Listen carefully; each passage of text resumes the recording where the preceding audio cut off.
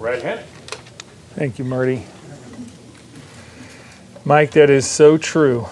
So true. You know, throughout Scripture it says, hear the word of the Lord, and that's what we're all about.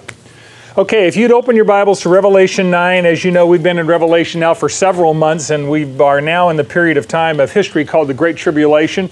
A couple weeks ago, we said the three purposes of the Great Tribulation are to God's going to make an end of evil and evil ones. He's going to inaugurate a worldwide revival, and He's going to break the will of the Jewish people so that He can inaugurate His kingdom, His messianic kingdom on earth. Now, much of the tribulation period, it's about a 7-year period, consists of 3 sets of judgments. We're almost done with the second set. The first set is the sealed judgments. There's 7 sealed judgments, 7 trumpet judgments, 7 bowl judgments. We're going to get to the trumpet judgments today, most of them, and then we'll get to the bowl judgments in chapter 16. Now, last week we reviewed chapter 8, which was really the opening of the 7th seal. And we talked about the first 4 trumpet judgments on planet Earth. And as you recall, the judgments last week impacted only the physical Earth, the planet, the water, the sea, the marine life, the plants and animals and grasses. The last 3 trumpet judgments affect people. It is a direct judgment upon people, and that's what we're going to get to today. I just need to tell you up front, chapter 9 probably contains some of the most confusing and controversial passages in the entire book of Revelation. There's more ink spilled on trying to identify who Babylon is in chapter 17 and 18, and the identity of this army of locusts and horsemen in this chapter. They've been hotly debated by very knowledgeable people for centuries and very sincere people. So there can be multiple interpretations, but as you recall from our lesson on hermeneutics a few weeks ago, we're going to interpret Scripture from a very literal, plain, common sense perspective in the belief that God says what He means and means what He says. He's the author of communication. He doesn't have trouble communicating to us. We have trouble obeying what we know. So we're not going to invent interpretation. We let Scripture interpret Scripture. By the way, if you want to know what Scripture says, Scripture will interpret Scripture by far. Let the context interpret the text. Here's our key idea today. Everything and everyone in heaven, on earth, and in hell is under the complete control of God Himself at all times. That's not just theory, because I know this week some of us are going to run into situations and we're going to be reasonably convinced that God's on vacation. Because your circumstances will not be in alignment with your desires. They're probably going to be painful, they may be frustrating, and we're going to need to be reminded that God is in control of my circumstances. If He can run the universe, I suspect He can handle us. Amen? Amen. All right. Our job is to surrender to His plan. Chapter 9, verse 1, and the 5th angel sounded, and I saw a star from heaven which had fallen to the earth, and the key of the bottomless pit was given to him. Now, star in Scripture, angelic beings are very often referred to as stars. There's astronomical bodies, and then there are stars that are personalities. In this case, we know this is a personality because later on in this verse it says he, it says him. So we're indicating a person. So this is a star in the sense of a celebrity, right? A rock star, a music star, a sports star. This particular star is a very famous star because he's known in heaven, he's known on earth, and he's known in hell. Right? Very, very famous individual, and this star has fallen. Now, it's past tense with continuing results, which means this star had fallen in the past and remains fallen today. Okay, he's still fallen. John is not saying, I saw him fall. John says, I'm observing that he has fallen. He had fallen in the past, and he remains fallen today. And Isaiah 14 tells us who this is. If you're looking for a cross-check here, Isaiah 14 and Ezekiel 28, 2 very good cross-references. They record the fall of Lucifer. Isaiah 14:12 says, How have you fallen from heaven, O star of the morning, son of the dawn? You have been cut down to the earth, you who have weakened the nations. Now, Lucifer means day star or brilliant star, light bearer. In the Hebrew, it's Nakash. Nakash means the shining one. Nakash was the one that in the Garden of Eden deceived Eve, Lucifer. You all know the story. Satan wanted God's job, and as a result, he lost his own job. He was the prime minister of heaven, and he wanted the top job. Revelation 12:4 tells us that when he led a revolt in heaven, a mutiny, he tried to take over heaven. 1/3 of the angels followed Lucifer in committing treason, and that got him, of course, evicted from heaven, right? Now you need to understand that Satan can't reside in heaven, neither can the fallen angels, but they have access to heaven.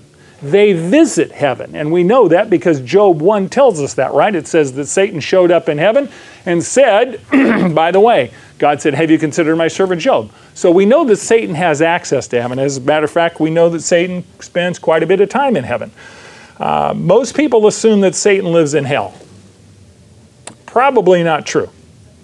The Bible says that Satan is what? The prince of the powers of the air. The Bible says that Satan has access to heaven. If you were Satan, why would you choose to spend time in hell? Really? We obviously know he's not bound yet. He's very free. He prowls around like a lion seeking someone to devour, right? We know he has access to heaven. We know he's busy on earth. Why would he spend time in a place of suffering and punishment called hell? We know that most of Satan's job description today is spent accusing God's people, just like he did to Job.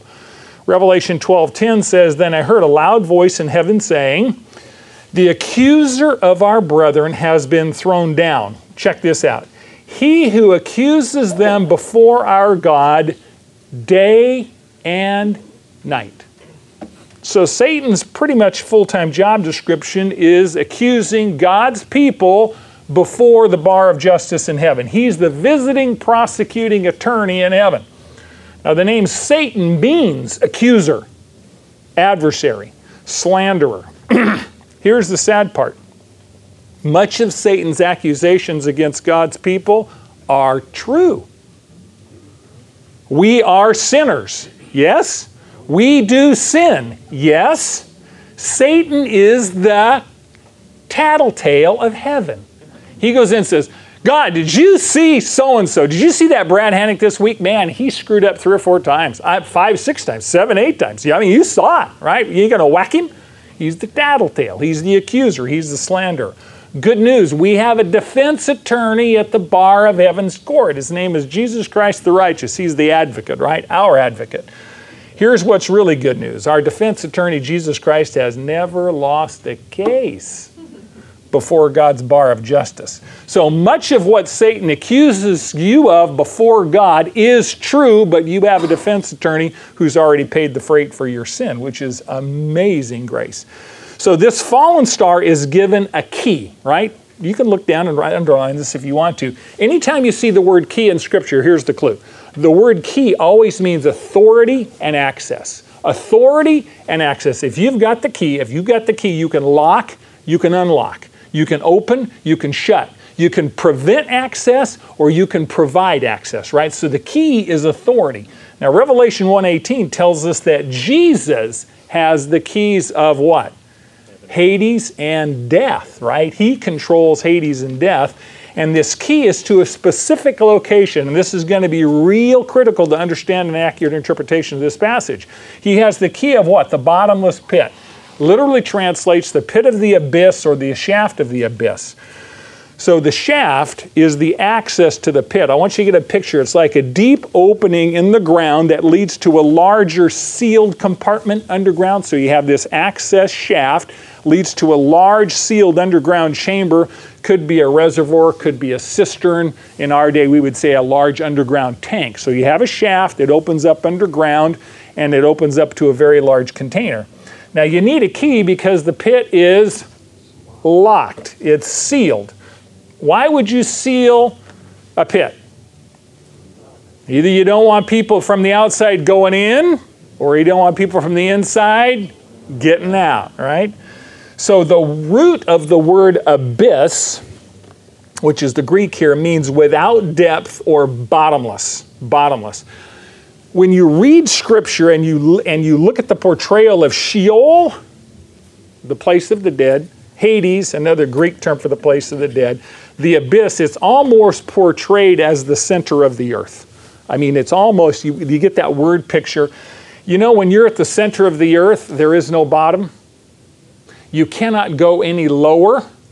If you're at the center of the earth, every direction is up It's sealing all the way around because you're right at the center. That's the picture. This is the lowest of the low. You cannot get lower than the low at that point in time. So when you use the word abyss or the bottomless pit, literally, it's a picture of the spiritual underworld that is invisible to man, but very, very visible to God. Now the term abyss or abyssos in the Greek is used in Revelation 7 times. There's that 7. It just keeps showing up, right? 7, 7, 7, right?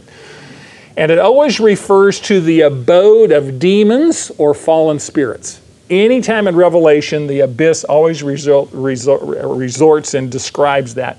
So the abyss is a prison where demons or fallen angels are incarcerated. Now, God imprisons demons and fallen angels due to their sin. If you're looking for a cross-reference, go to 2 Peter 2, 2 Peter 2:4. For if God did not spare angels when they sinned, but cast them into hell and committed them to pits of darkness reserved for judgment. Now, Peter uses the word Tartarus, T-A-R-T-A-R-U-S, Tartarus. That's his Greek for hell. The word Tartarus comes from Greek mythology. I'm talking about the same place. The abyss, the generic hell, which is not really accurate here, and Tartarus, we're talking about the same place. It's an underground place, lower than the grave, the very, very lowest hell, right? Tartarus is like the old Alcatraz prison. How many of you have been to Alcatraz? Back in the day? You didn't get sent to Alcatraz unless you were the worst of the worst. As a matter of fact, in Alcatraz, it was a stated objective of that facility, we are not interested in correction. We are interested in punishment. Because their belief system was by the time you got to Alcatraz, you were non-recoverable. It was all about punishment. The abyss is the same thing. When you get sent to the abyss, we're not talking about changing your behavior. We're talking about segregating you from the rest of the universe because you're dangerous and you've done some wicked things. So one of the interesting questions is, if God is going to imprison fallen angels into this location, what kind of angels get imprisoned into the abyss, fallen angels, and what kind of angels are free to do their mischief? Because remember, there's demons that have free access to heaven and earth, and then there's a set of demons that are incarcerated in the abyss. So what did they do to get themselves incarcerated? Because now this abyss is being opened up. Just to get the picture, okay? Look to Jude. Jude, verse 6 and 7. There's only one chapter in Jude. Jude 6 and 7. He's going to tell us, and angels who did not keep their own domain, but abandoned their proper abode, God has kept in eternal bonds under darkness for the judgment of that great day. Then he explains a little more in verse 7. Just as Sodom and Gomorrah and the cities around them, since they in the same way as these indulged in gross immorality and went after strange flesh, are exhibited as an example and undergoing the punishment of eternal fire.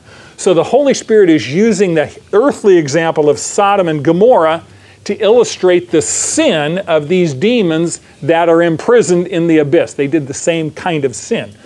Sodom and Gomorrah were destroyed for the perversion of homosexuality. The men of those cities abandoned God's design for their sexual relationship with women, pursued other men. Recall that God sent angels, right? Angels to Sodom to check it out. He said, the sin of the city has come up to heaven. I'm going to send some angels to check it out. Now, God didn't need to do that. He already knows all that stuff, but he's very, very fair, so he sends a couple of angels to investigate the situation. And the men of Sodom attempted to rape them. They literally attempted to have sexual relationships with angels, and they were destroyed as a result. But the angels in the abyss did the same thing. They violated God-given domain and entered a forbidden realm. I want you to cross-reference Genesis 6. Genesis 6. At the time of Genesis 6, it says that these fallen angels, demons, these were part of the 1/3 that had rebelled against God way back in the day prior to the Genesis 1:1. Some of these angels cohabited with human women and produced a race of hybrid monsters called the Nephilim. This is all in Genesis 6, 1-6. The word Nephilim means fallen ones, fallen ones.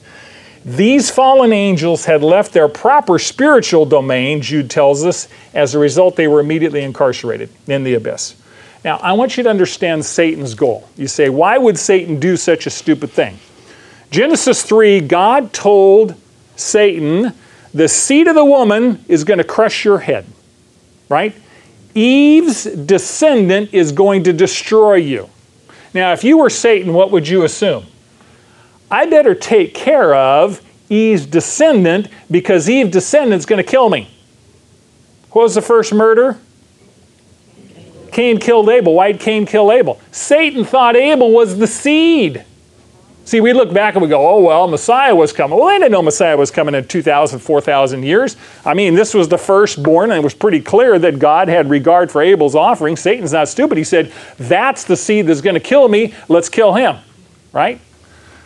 Okay, that obviously didn't work because there was Seth born, the appointed one, and the bloodline of the woman that was going to crush Satan carried on. So Satan says, I've got to corrupt the bloodline of the coming Messiah.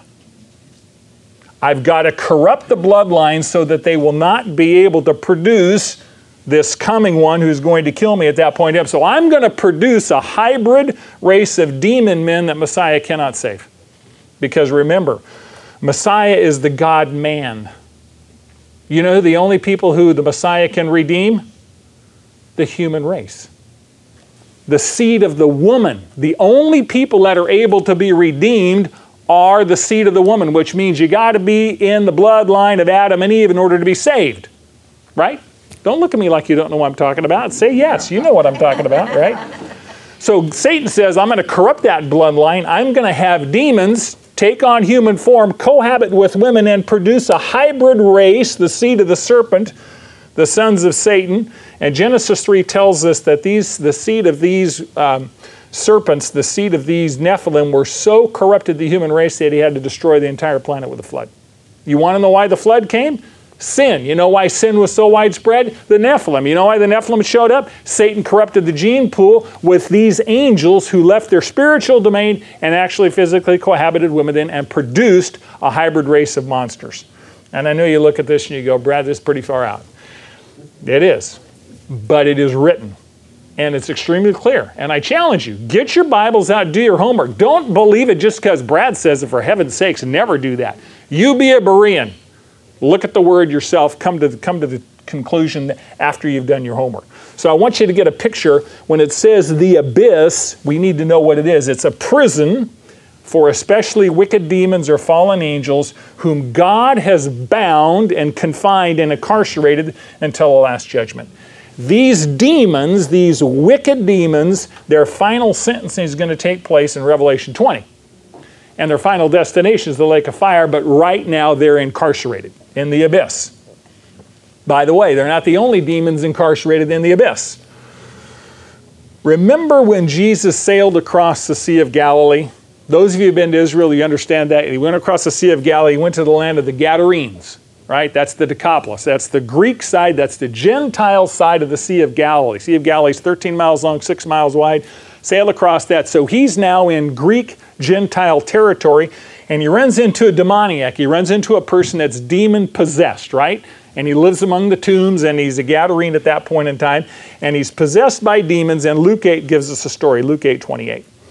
This individual sees Jesus, he cries out and falls before him and says with a loud voice, by the way, the demons are talking now, what business do we have with each other, Jesus, Son of the Most High God? I beg you, do not torment me. You need to underline that. Verse 29. For Jesus had commanded the unclean spirit, the demon, to come out of the man. And Jesus asked him, what is your name? And he said, Legion, for many demons had entered into this man. And the demons were imploring Jesus not to command them to go away into the abyss. Right? You need to look at Luke 8 and get that in your mind. Now there was a herd of many swine feeding there on the mountain, and the demons implored Jesus to permit them to enter the swine, and he gave them permission. And the demons came out of the man and entered the swine, and the herd rushed down the steep bank into the lake and were drowned. When you read this, you get the very clear picture that the demons that possessed this man were terrified of being sent to the place of torment called the abyss. It says they implored Jesus. They begged, they pleaded, don't send us to the abyss, all right? We'd rather inhabit and possess people. See, most demons are free to roam the earth, but like their leader, like Satan. They roam the earth, they go to heaven, they accuse the brethren, they carry mischief down here, but the worst of the demons have already been incarcerated. And Jesus, obviously, let them go into the swine, and they obviously killed the swine at that point in time. I don't know whether they got incarcerated in the abyss or not, but at any rate, the worst of the worst is incarcerated here, and now it says that Satan, the fallen star, is given the key to the abyss. It doesn't say Satan owns the key. It says the key was given to him. Who gives Satan the key to open the abyss? Who possesses the key? Verse 18 says, Jesus Christ has the keys of Hades and death. Right? So Jesus gives Satan the key to open the abyss. Verse 2. And Satan opened the bottomless pit, and smoke went up out of the pit like the smoke of a great furnace, and the sun and the air were darkened by the smoke of the pit. What would you expect Satan to do if you give him the key to the prison house that holds his buds?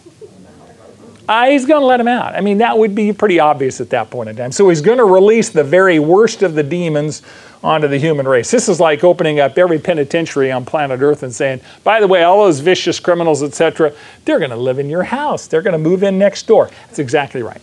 Now, I'm going to give you a paradox, and I hope you struggle with this.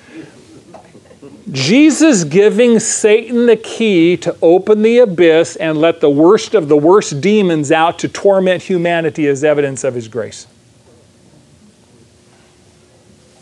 God in mercy is allowing unrepentant man to have a little advanced fellowship with the demons that they will be spending an eternity with, if they fail to repent. God is literally, in the first 12 verses of chapter 9, allowing people on planet Earth to experience hell on earth for a limited period of time. And you say, well, that doesn't sound like mercy to me. It's extreme mercy. If God allows humanity to experience hell for a limited period of time on earth, you know what? They can see their future if they don't repent. You and I go, well, I'm taking hell by faith. The people on the planet in chapter 9, they're not taking hell by faith. They're experiencing it. We have a demonic invasion that covers the planet, right? Whereas we're going to find out here at that point in time. So God allowing them to experience hell on earth is extreme grace. See, if you refuse to repent after you experience this taste of hell on earth, you know what we assume? We assume you'd rather spend eternity with Satan than you would with God. Would that be a fair assumption? And God's going to let them have their way. He's going to honor their choice. You need to understand, everyone in hell chooses to go to hell. Don't give me this bit, I really don't want to go to hell, but I really don't want God's way of salvation. If you refuse the way of salvation, you're choosing to go to hell. I talk to people and they go, well, I say, what heaven's going to be like? Heaven's going to be a beautiful place, no sin, no suffering, wonderful, people will be nice. And I say, you're going? Like you are now? If God lets everybody in like you and me without changing us, what's heaven going to be like? Hell, right? I mean, if heaven's supposed to be perfect, how are imperfect people supposed to get in just like they are? They say, well, I'm a good person. Really?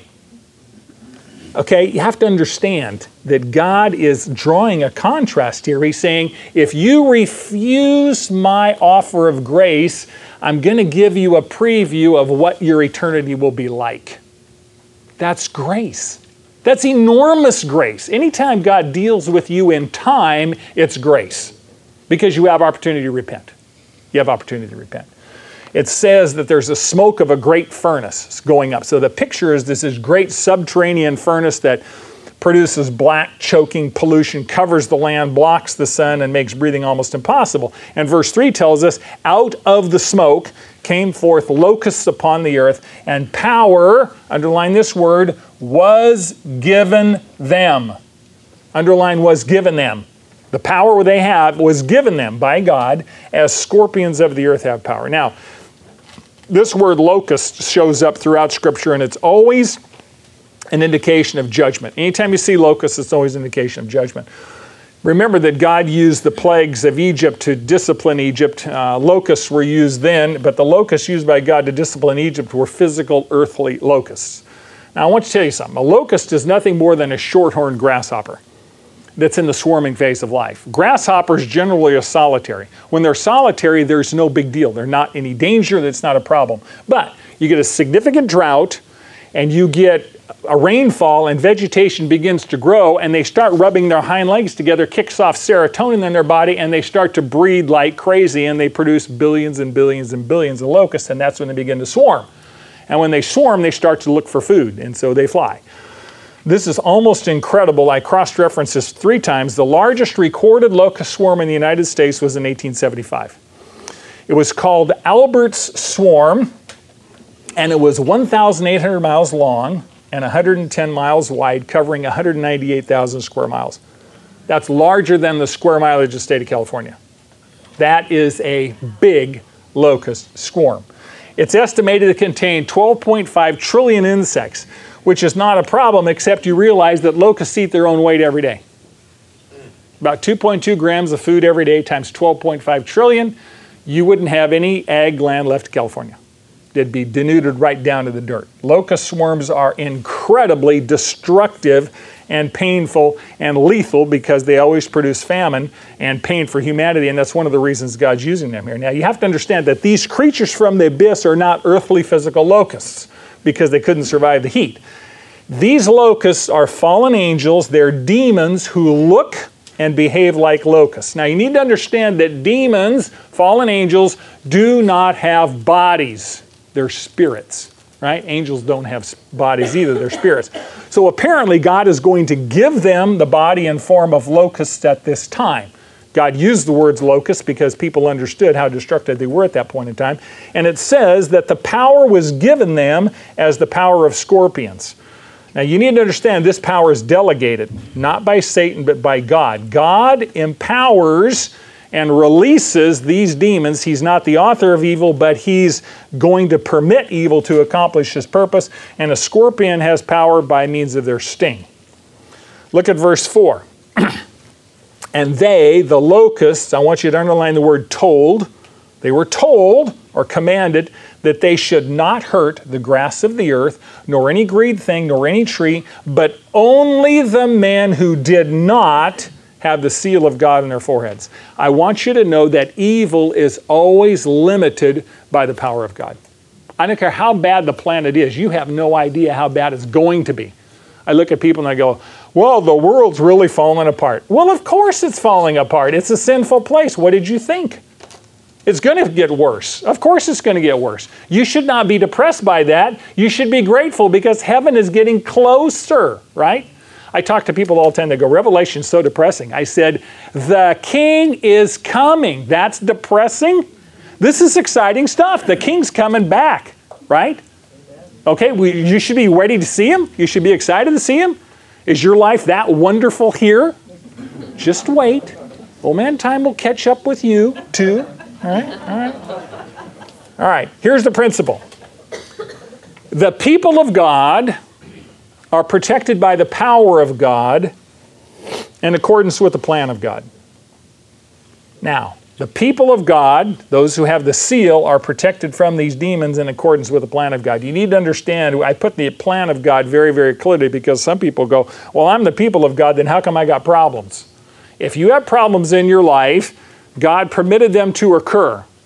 However, some of the problems in your life are as a result of your own foolish choices. Don't blame God for your foolish choices. People talk, well, how come God didn't prevent that? Well, he did give you free will to choose, right? So if you had, there's lots of ice cream back there, but if you ate 6 bowls of it and got sick, who ate the ice cream? I would say that you ate the ice cream, right? So that's not God's fault. You made a choice. He gave you a consequence, logical consequence. Now, we know that these are not normal insects because normal insects eat what? Plants. These insects are forbidden. These locusts are forbidden to eat plants. They're only allowed to harm people. And their judgment targets only who? Unsaved people. Those who do not have God's seal on them. See, chapter 7 records that God put his seal, his mark on the 144,000, right? The Jewish evangelists. If you go back to Revelation 3, verse 12, you need to understand that God himself is going to write his own name, his own seal, his own mark on all the overcomers, all the true believers. If you're alive during this time, none of you will, because we will be raptured. And I know I need to do a lesson on the rapture, which I'll do, Lord willing, here in the next several months. But those that come to faith during this period of time are going to have the mark of Jesus Christ on them, and they will be protected from these demons. It doesn't mean they won't be persecuted. It doesn't mean they won't be killed by the Antichrist. It doesn't mean they won't suffer. It says they will be protected from this demonic invasion. This demonic invasion is strictly for those that do not have God's mark on them, that don't have His seal, that have rejected salvation. You know and I know that God promises to protect us in our trials, but He doesn't promise to prevent all trials. Yes? He allows things to happen to us for our good. So God's power always protects us, but within conformity to God's plan. Verse 5. I want you to see the limitations that God in His sovereignty has put on these demons. Verse 5. And they were not permitted, underline that, you need to understand that evil is limited, to kill anyone, but to torment for 5 months, underline 5 months, that's another limitation. And their torment was like the torment of a scorpion when it stings a man. Here's the principle. God permits pain to punish sin and push the sinner towards repentance. If pain doesn't push you toward repentance, God can always turn up the heat. He doesn't like to. I think that God weeps over the sinfulness of mankind. God takes no pleasure in the death of the wicked. God takes no pleasure in the pain of anyone. But He is fully invested in your eternal good. And if pain here causes you to repent, so be it. In heaven, you will be grateful forever that you had the pain down here that brought you close back to Him at that point in time. So these demons have power to inflict pain, but they're limited, they can't kill. That's also a sign of mercy. Do you know what Satan wants to do? Satan would absolutely love it if God would give him the right to turn those demons loose and kill everyone. Where do they go when they die? Where do unbelievers go when they die? Where do Christ rejectors go when they die? They chose to go to hell immediately, right? That's what Satan would love to do. God says you can't kill them, but you can torment them for 5 months. By the way, the average lifespan of a locust is 5 months, May to September. Also interesting that the period of the rising flood of Noah's period of time was 150 days, 5 months. I'm not sure what that means, but just an interesting fact, right? I don't know if anybody here has ever been bitten by a spider or a scorpion. A scorpion is orders of magnitude more painful than a spider, I'm told by people. A scorpion sting is initially quite sharp, and then it produces a very numbing ache. And there's two kinds of scorpion poison, just FYI. There's a hemotoxin. Hemotoxin produces very local effects. It's going to be pain, swelling, discoloration. That's not the problem. It's the neurotoxins. That's the ones that get you. The neurotoxins can cause convulsions, paralysis, cardiac irregularity, and even death. So the neurotoxin in a scorpion sting is very painful, and by the way, the pain doesn't go away in 15 minutes even if you put ice on it or pack it in mud. It can stay with you for a long time. Now, what Scripture is saying is every unredeemed person on the planet at this point in time is going to undergo oppression and torment and pain from demons. That is literally hell on earth. Have you noticed that God is ratcheting up the pain point? He's warning, but He's ratcheting up the pain. He wants to get people's attention. He wants repentance. Verse 6, the pain is going to get so bad that in those days men will seek death and will not find it. And they will long to die and death flees away from them. This is a complete reversal of normal. Normally, see death as an enemy who chases us. What do? We will do anything to not die, right? We take some foul-tasting meds. We go through chemotherapy. We do all sorts of stuff not to die, right? Because we don't want to die at that point. Here the reverse happens. The demonic pain is so great that people pursue death as a friend. The passage says they intensely desire death. They literally lust after death, right? Same picture. You understand where I'm going with a single-minded passion. Very, very highly probable that suicide attempts and homicide attempts are absolutely going to explode during this period of time because people want to escape the pain. You put people in enough pain, we'll do almost anything to attain at that point. The problem is that pain produces the desire for death, but death runs away. Literally, death takes a vacation. Death's on holiday. You can't find him when you want him, right? Now, it doesn't say how death is going to elude them. I don't know whether they're going to lose their courage. I don't know whether God will supernaturally intervene to prevent suicides, whether bullets don't work, knives don't work, but I do know that God does not let them escape the demons through death, which is also a sign of his mercy. And you go, what do you mean that's a sign of his mercy? God sends demons to torment people and then prevents the way of escape. Well, in this case, death is not a way of escape. Death is an entry ticket to where? Hell. Is that grace? No. God gives grace when he prolongs the earthly pain for 5 months, doing what? Pushing them to repentance, right? So your eternity can be secured. This is the mercy of God, and I know people look at this and go, boy, God brings pain and that's mercy. Yeah, from an eternal standpoint, it's great mercy. Because if he simply said, I'm going to produce enough torment from the demons here that everybody suicides and goes to hell, who loses? The unredeemed are now forever separated from their Savior and their King and from heaven. That is a loss of eternal magnification. So God says, I'm going to bring you torment, but I'm going to prevent you from escaping the torment. You know why? To give you a taste of what hell is like. Because in hell, you can't kill yourself. You can't suicide your way out of hell. And the pain will be worse than this, and there's nothing you will be able to do about it. You will be stuck in that position of extraordinary pain beyond our comprehension, and you won't be able to do anything about it. Here, God says, by the way, it's 5 months, 150 days. But I'm giving you a taste of what the future is going to be if you don't repent. That's mercy, enormous mercy. Verse 7, he gives us a description of these locusts. Next few verses, the appearance of the locusts was like horses prepared for battle, and on their heads, as it were, crowns like gold, and their faces were like the faces of men. I want you to take your pen and underline every time you see the word like.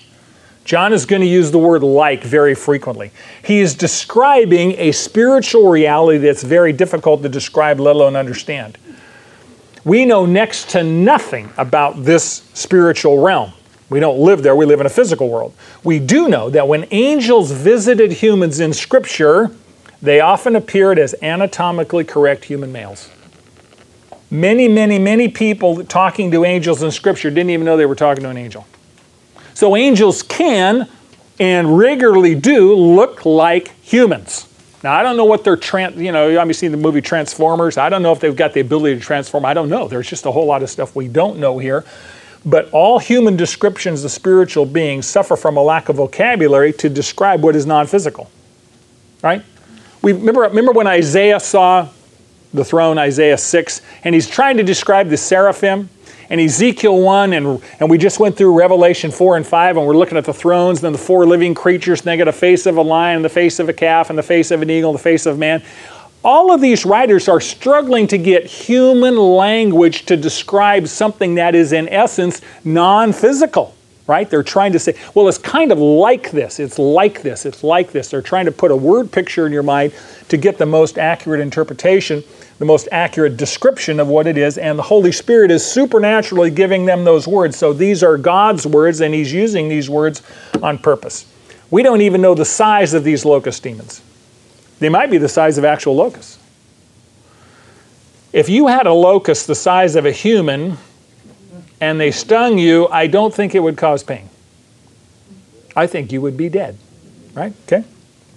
So we don't know some things. Joel 1 and Joel 2, if you're looking for a cross-reference, Joel 1 and Joel 2, very, very good description of locusts that look like horses. By the way, in Italian and German, you know what the word for locust is? Hay horse. Hay horse and little horse. They actually, if you see a blown up picture of a locust, you will look at their head and go, it looks like the head of a horse. Well, yeah, that's what he says, right? But literally, go magnify a locust. Seriously. Go look at one under a microscope or a picture of one. Amazing. It says they had, as it were, another metaphor or another trying to describe it, crowns like gold. And the word for crown is Stephanos, which means the crown of victory. What we think it means is it probably indicates that victory was promised to these demons for a 5-month period. In other words, they were going to be invulnerable for 5 months. We don't know what happened after that period of time, but you weren't going to get rid of them for that 5-month period. It said they had faces like men, which means they're intelligent, they're rational, thoughtful, sentient beings. Verse 8, they had hair like the hair of women, and their teeth was like the teeth of lions. Apparently, they're talking about long hair. I don't know whether they're talking about seductiveness. I don't know whether they're talking about the ability to lure. I don't know whether they're talking about long insect antenna. Could be all of the above. So understand, we come to this with a great conviction that God's communicating to us, but we also don't want to invent the meaning. God means what he says what he means. It says they had the teeth of lions. Well, we do know that both locusts and lions are rapacious. They're insatiable for food. They're insatiable for food. Both locusts and lions devour. Locusts devour plants. Lions consume animals at that point. How many of you ever read the Screw Tape Letters, C.S. Lewis? Highly recommended. Highly recommended. Interesting, it's a dialogue between a senior and a junior demon and their conversation and their strategy to seduce, displace, and distract Christians from their walk and non-Christians from following Jesus Christ. Fascinating. Good read. And he describes Screwtape the demon as ravenous, which is interesting. Locusts are described as ravenous, and so are demons, which means they want to consume. Verse 9, these locust demons had breastplates like breastplates of iron, and the sound of their wings was like the sound of chariots, of many horses rushing to battle. So this word breastplate can describe a covering for the chest, like a protection, or it can refer to the chest itself. It's interesting, this same word we use for breastplate, you know what it translates into? Thorax. Thorax. What's a thorax? It's the chest of an insect, right? You got a head, thorax, and abdomen, right? Okay? So it's interesting. Middle.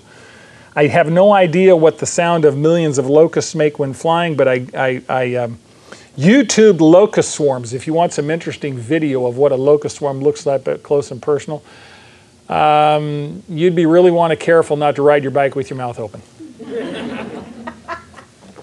Yeah, you'd want to keep your mouth shut. It's pretty thick out there. Pretty thick out there. Yeah. It says they have tails like scorpions and stings, and in their tails is their power to hurt men for 5 months. So we know that physical locusts don't have tails like scorpions, so we do know that these are not literal physical locusts, but God's using them to describe these demons that have the power.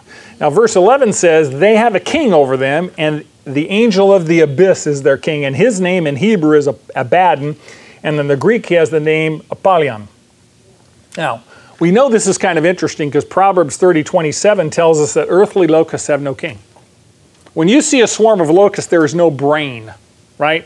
There's not a queen bee or a queen ant. Locusts don't have any leader. Locust swarms don't have any leader. This locust swarm of demons does have a leader, and their leader is the angel of the abyss, which is interesting because now we have the abyss, which is a prison for incarcerated demons who are especially violent and wicked, have crossed the line that God told them not to, and inside that abyss, apparently there's a leader, and it's called the angel of the abyss. Some think this is Satan. I would disagree with that because Satan is the prince of the power of the air. Satan is found in heaven, which means he has freedom to maneuver and move. Most demons do. Or Satan's prowling around on the earth doing what? Looking to devour people, looking to destroy people. Satan is the one who was given the key, the fallen star was given the key to open the abyss from the outside. The angel of the abyss is on the inside. So my suspicion would be that this angel of the abyss is not Satan. It's probably a high-ranking demon serving in Satan's hierarchy. It's interesting that even in the abyss, somebody's in charge. Even in our prisons today, there's a hierarchy, isn't there? There's always a hierarchy. Nobody can live without order. The word Abaddon, by the way, means to perish, to be ruined, to become lost. Both Abaddon in the Hebrew and Apollyon in the Greek translate into the English word destruction. Destruction. Which means everybody in the abyss is ruined, right? Ruined. Eternal destruction. Their next step is going to be the lake of fire. We know that. So the Hebrew word Abaddon is usually associated with Sheol, with the place of the dead. Verse 12 says almost the exact same thing as the last verse of the previous chapter. Go back to chapter 8. Chapter 8, verse 13. And I looked, and I heard an eagle flying in mid-heaven, saying with a loud voice, Woe, woe, woe to those who dwell on the earth because of the remaining blasts of the trumpet of the three angels who are about to sound. Right? Go to verse 12 of chapter 9. What does it say? The first woe is past. Behold, two more woes are coming after these things. If you think this is bad, read the last half of chapter 9. It's going to get worse. It's going to get worse. Here's the principle. God in mercy always warns before judging. But judgment is coming, so be ready. One of the things you'll notice in Scripture, by the way, God is a very just God, but He's also a very compassionate God. Nowhere in Scripture will you see the judgment of God fall on people without warning. Nowhere. Always in Scripture, God warns. He says, turn from your wicked ways or I'm going to judge. Some people turn, some people don't turn. When people do turn, God relents. Probably the most famous example of that is the city of Nineveh. Nineveh had been an enemy of Israel for centuries. Very, very cruel people. Lots of murder, infanticide. I mean, a horrible place. God sent Jonah there, which means dove. Jonah very reluctantly preached to them. Actually, he said, 40 days and you're going to get yours. God's going to nuke you at that point in time. And what happened? Miracle of miracles, they repented. They repented. God withheld judgment, and Jonah got mad because he wanted all those people nuked. He said, how can it be these enemies of Israel, you relented, blah, blah, blah. You're a compassionate God. You shouldn't be compassionate except to me. You should hammer those people. That's very selfish, and that's what we human beings do at that point in time. So you need to understand the principle. God judges, but God warns first, always warns first. Now, we talked a couple weeks ago that 2 Peter tells us that because God is gracious and gives people time to repent, humanity typically says, well, judgment's not coming at all. So eat, drink, and be merry because I don't need to repent. I mean, He hasn't come in 2,000 years. The key central theme of Revelation is very simple. The King is coming back. For 2,000 years, people said, well, He ain't showed up yet. Does that mean He's not coming? No, it just means His timeline is not your timeline. And we deal with this every day. How many of you felt in God dealing with you that He usually shows up early versus showing up late? The vast majority of us say, well, yeah, God, you can come and fix this problem like now as opposed to waiting, right? I would really prefer that you fix my problem today. Why would you wait? In other words, why would God wait?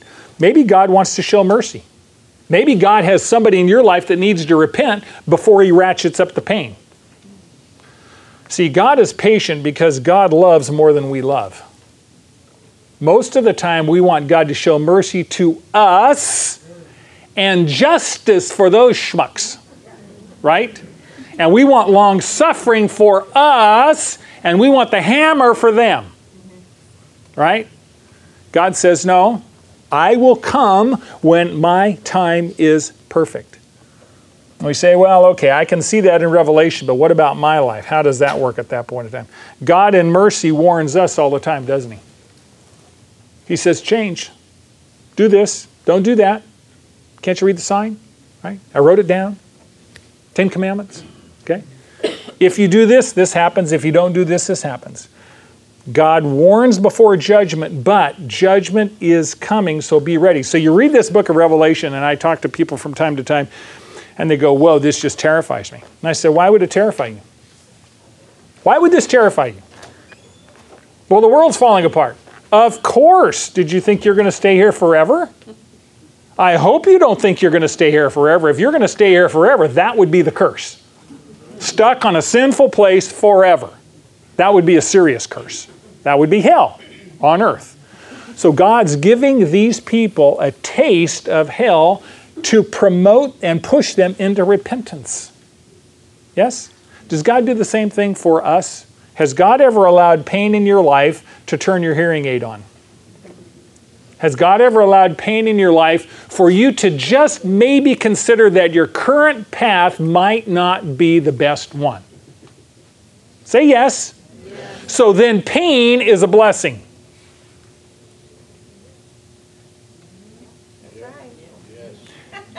Here's a principle. Yeah, it's small though. Yeah. You know who determines the size of the dose? The king determines the size of those. Here's a principle for you. I've said it 100 times for those of you that are new. Anything that draws you closer to Jesus is by definition a blessing. Write it down. Don't look at me, write it down. A blessing is anything that draws me closer to Jesus. A blessing is anything that draws me closer to Jesus. A blessing is anything that draws me closer to Jesus. That's a blessing by definition. And some of you are going to go, a blessing is blank that draws me closer to Jesus. No. Anything that He chooses that draws you closer to Jesus. All right. God shows so much grace in the middle of judgment. He wants people to spend eternity with Him. His mercy is evident in the middle of very, very, very hard judgment. He is tormenting people for their sin, but He wants them to repent. And that's the way He deals with us. Okay, here's the key idea. When you read this, you must understand who's in control. Who is in control of all things. Everything and everyone in heaven, on earth, and in hell is under the complete control of God Himself at all times. When you read this, you need to underline was given. Over and over you'll say, it was given for so-and-so to do so-and-so. It was given for so-and-so. Who does the giving? God does. God is in control of everything. The people of God are protected by the power of God in accordance with the plan of God. I can hear people say, well, I like the protection part and I like the power, but what happens if I disagree with the plan? That's where we're going to find out whether you're going to obey or not obey. God protects you as He sees fit. They were protected from demons, but many of them were still martyred. You know what happens when you're martyred? You go be with Jesus. Is that a good thing? Yeah, none of us are signing up for that list, but if that's God's plan for our life, then so be it. Because you have eternity with your King. I'm telling you, many of us have family and friends that are in glory right now. You know what they would say to us if they could call you on your smartphone? They say, you have no idea. You have no idea. You think you're living down there in the cesspool of sinful earth. Really? You have no idea. The people of God are protected by the power of God in the course of the plan of God. Number 3, God permits pain to punish sin and push the sinner toward repentance. By the way, that's us too, because sometimes we sin, we need to repent. And lastly, God in mercy always warns before judging. But judgment is coming, so be ready. All right, are you with me so far? All right, read ahead. I don't mean to terrify you, but the last half of this chapter is harder than the first half. But God's mercy is at work because He is sovereign. Okay? Now that you know, do.